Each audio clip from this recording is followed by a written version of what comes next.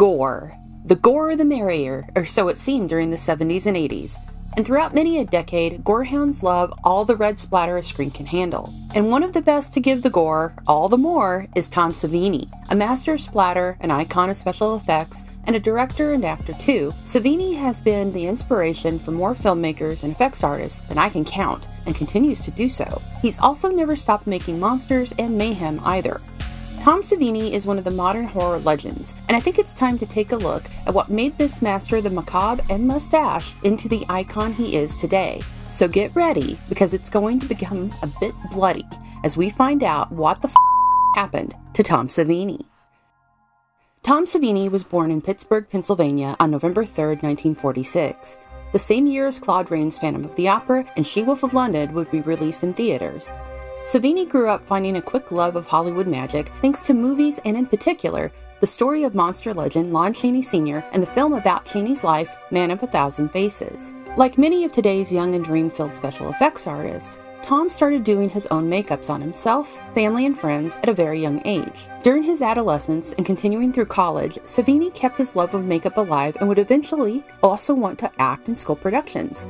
It was during his time in college that Savini would, as many other young men at the time, head to Vietnam. His time in Vietnam would show Savini the very real horror of war. Savini was a combat photographer who would record on film the slaughter and death of the battlefield.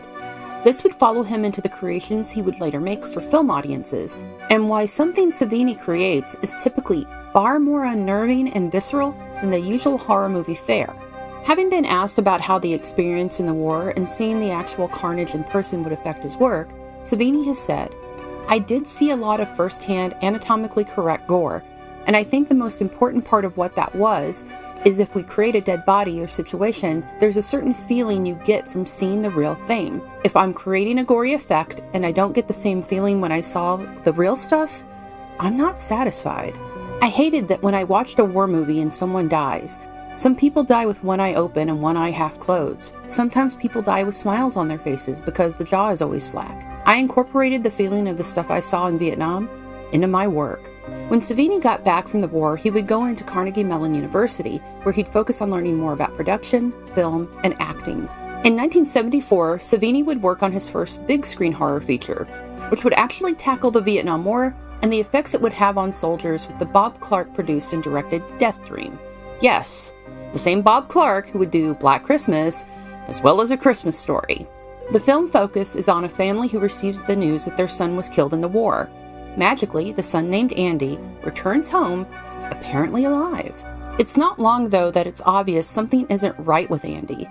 Death Dream's story of the young soldier returned home, but not quite alive, is an unnerving film with a nightmare look into a family and small town warped by death and war. You can also find it under the title Dead of Night. It would be the connection to Pittsburgh, though, that would lead Savini to one of the most important partnerships of his career. 1978 would begin Savini's career in pairing with George Romero on the creepy and haunting Martin. The vampire film would combine black and white footage for flashbacks in a current-day setting, which would find Romero's soon-to-be wife Christine playing opposite Savini as her boyfriend, with John Amplas playing the title vampire. Romero himself would appear on screen as a priest. Savini would create a wrist-cutting effect for the film. That same year, Romero and Savini would team up again for another horror classic, Dawn of the Dead. This time, Savini would portray a biker named Blades on screen who comes to a bad end. Well, maybe not an end, as we'll see in a while, as well as doing a number of gory effects for the zombies and their victims. Dawn of the Dead is still considered one of the best zombie films ever made, and it is in no small part to the gruesome realism of the special effects and the smart commentary that the movie brings to the screen, all under the sticky red gore splashing over everything. His work on the film would be nominated for a Saturn Award for Best Makeup Effects.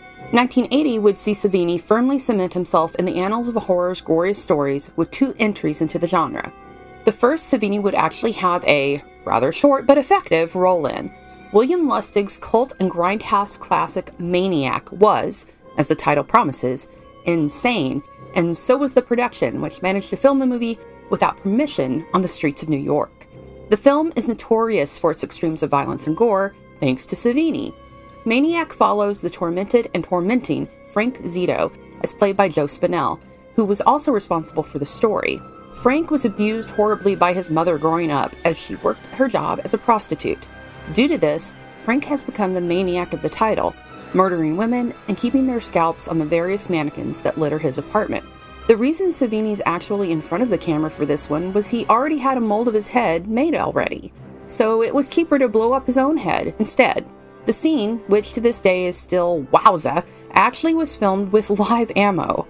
Savini's fake head as Disco Boy was filled with leftover food stuff and fake blood, and that's just as gnarly as you can imagine. Also, the live ammo thing was just as risky as you can imagine, and the crew hightailed it out of the location as soon as the scene was done. Maniac was a nasty, down and dirty film, which has since become a classic in the hearts and minds of horror fans around the world. This would include Elijah Wood, who would star in a remake of Maniac in 2012, and which would also be produced by William Lustig. You should check out both of these if you haven't already. In May of that same year, a legend was born thanks to Savini and Sean Cunningham with the release of Friday the 13th. The story of Camp Blood and the various and sundry murders of the counselors there kept Savini busy creating horror upon horror. The iconic ending of the film and Jason appearing out of the lake after what should have been a happy ending was actually Savini's idea. He was inspired by Carrie's surprise hand grab from the grave and thought having Jason actually appear would be a great finale. The film would be shot on a budget of $550,000. It would wind up making nearly $60 million. That is a lot of profit. It would be no surprise that the studio would want a sequel to it, but Savini declined to work on the second Friday because in his mind, Mrs. Voorhees was dead and Jason wasn't actually around, let alone how he could have been grown up and walking about. Instead, he'd go to work on another summer camp slasher called The Burning. Savini would create more horrific murder scenes as well as the creepy burn killer. No, not that one. Cropsey would predate Freddy Krueger by about a few years. Savini based Cropsey off of real burn victims and his own personal memories of a homeless man he'd seen growing up. The film wasn't a hit when it was released, but has since gone on to be considered a fan favorite. 1981 would see Savini's work in another slasher film that has over the years become more appreciated and beloved by horror fans. Sadly, when it was released, The Prowler didn't even break even, but Savini states his work in this film is some of his best and a favorite. In the roulette wheel of chosen weapon by an 80s slasher, The Prowler seems to have chosen the pitchfork. The film starts in 1945 and then moves to 1980 at a celebration for college students and others who fall prey to the aforementioned Prowler. That same year, Savini would appear on screen as the Black Knight Morgan in George Romero's Night Riders. The film is an interesting retelling of the King Arthur legend, with modern knights jousting on motorcycles. The poster is as epic as you can imagine, with Ed Harris on a badass bike, in armor, and holding a mace and a shield. Honestly, I can see where this movie probably more than a little inspired Sons of Anarchy, especially the ending. In 1982, Savini and Romero would join forces again for one of the greatest anthology horror films ever made, Creepshow. The movie would be a massive love letter to all things EC Comics and would showcase Savini's fantastic special effects, and it was all written by the king of horror himself, Stephen King. How could this not be amazing? Tom Savini would work on more projects over the early 80s, including Alone in the Dark and a return to Friday the 13th for the final chapter, just to kill off Jason. The joke was on Tom here, obviously. In 1984, Savini would do double duty in the first of 3 episodes of Tales from the Dark Side, one of the best anthology horror series of all time, directing Inside the Closet. The episode would feature Lizzie, one of the sources of my nightmares growing up. Lizzie was a child, we can guess? A child what? I have no idea, but her father loved her. Savini created Lizzie and, as said, would go on to direct 2 more episodes of the classic series over its run. But Inside the Closet will forever be a standout for me and fans of the show. 1985 would be a big year for Savini when it came to the undead. He'd appear in the low-budget horror film The Ripper as demonic Jack the Ripper. Just a personal note here, I actually saw this when I was 10 years old, and remember freaking out my family who thought this was appropriate for a 10-year-old girl to see when I said, "Oh, he's pretty." I still stick to my observation. Tom Savini was quite pretty as Jack the Ripper, and I can almost guarantee you Brian Fuller would agree with me. But moving on. The same year Savini would bring the Ripper to life, he'd also be busy bringing a lot of the dead back to a sort of life in Romero's third entry of the Dead films, Day of the Dead. Day would showcase every bit of Savini's prowess with Bub the Nearly Human Zombie, various stages of decomposition, gore, and the infamous tearing apart of roads, which entailed actual entrails that had gone bad over the weekend in a broken fridge. The film would win the Saturn Award for Best Makeup Effects that year. Eventually, Savini's work in special effects would lead him to become a friend and colleague of Dick Smith, one of the legends of special effects, and who, like Savini, would create monster makeup guidebooks for beginners and students of the art to learn with. In 1986, Savini would bring Leatherface back to life with Texas Chainsaw Massacre Part 2, following that sequel up by working on the sequel to Creepshow, which he would also star in as the Creep. He'd also co-star as a teacher opposite Bobcat Goldthwait in the awesome music video, Be Cruel to Your School by Twisted Sister, with Savini turning into Alice Cooper and Bobcat becoming Dee Snider. Savini would provide the zombie effects as well. In 1988, Savini would join George Romero for Monkey Shines, creating a number of monkey puppets and animatronics. During the decade, Savini would also appear 3 times on Late Night with David Letterman, each one of them more hilarious than the last. In 1990, Savini would again work with Romero as well as Italian horror master Dario Argento for the Double the Scare, Two Evil Eyes, based on the works of Edgar Allan Poe. That same year, Savini would step behind the camera as a director for the remake of Romero's classic, Night of the Living Dead. The film meant a lot to Savini, who hadn't been around to work on the original, and had been asked by Romero personally to not only do the special effects this go-round, but to direct. Sadly, the production wasn't an easy one, with a lot of interference from producers and issues with keeping the film to an R rating. While the film wasn't welcomed when first released, it has since become loved by fans due to the work of Savini and some prints which have made the rounds, thanks to Savini screening them, which show more of what he had envisioned for the project. Savini would work on multiple projects through the 90s, including directed-video films like H.P. Lovecraft's Necronomicon and cult classics like Killing Zoe. In 1996, Savini would create a legend of his own with his role in Robert Rodriguez's vampire classic, From Dusk Till Dawn. Sex Machine was as notorious as his codpiece. His intro scene also included Greg Nicotero as the lowlife he whips the beer from. In 2000, Savini started what is perhaps one of the just most freaking cool college courses in history with the Tom Savini Special Makeup Effects Program, part of the Douglas Education Center in Pennsylvania. Savini himself designed the curriculum and has had graduates go on to careers at Universal Studios, K&B Effects, and more. The program is still very successful and continues to produce amazing talents. Savini would continue working through the 2000s in both effects and acting, appearing in Romero's 2005 release, Land of the Dead, as his now zombified biker blades. Told you he'd show up again.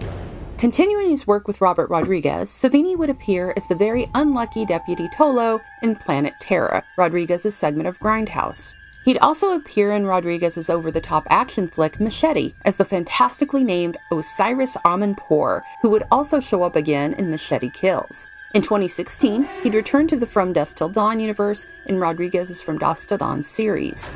In 2017, Savini would enter a new arena with the Friday the 13th video game, designing a special Savini Jason skin. The exclusive skin was designed to represent the way Jason would have appeared if he had escaped hell after the events of the final Friday, Devil's Pitchfork and all. 2019 would see Tom Savini return to the Creepshow world, as well as the director's chair, with the Creepshow anthology series episode by the Silver Water of Lake Champlain. That same year, he'd bring horror to a whole new level in the WWE as he created the amazingly creepy and effective mask for Bray Wyatt's The Fiend, along with his effects team, even going so far as to design a rather disturbing championship belt featuring the creepy character. In the following year, Savini would appear in 2 more series, Nosferatu, the series based off the Joe Hill novel, as Old Snake. He'd also appear as the Locksmith in Lock and Key, a series where a group of the teen characters is actually known as the Savini Squad. In 2022, Savini would return to the video game world for Evil Dead: The Game and the awesome Savini Ash skin. The story behind this exclusive, which looks very gothic and Crow-inspired, was that this Ash landed in an alternative timeline where the evil within the Necronomicon began. It corrupts Ash's mind as well as his body, hence the very dark look for the character. Speaking of dark, it would be that same year that Savini's handiwork would arrive back on the big screen in a big way with one of the year's best horror films, The Black Phone. As previously with Nosferatu, this project would be from the mind of Joe Hill.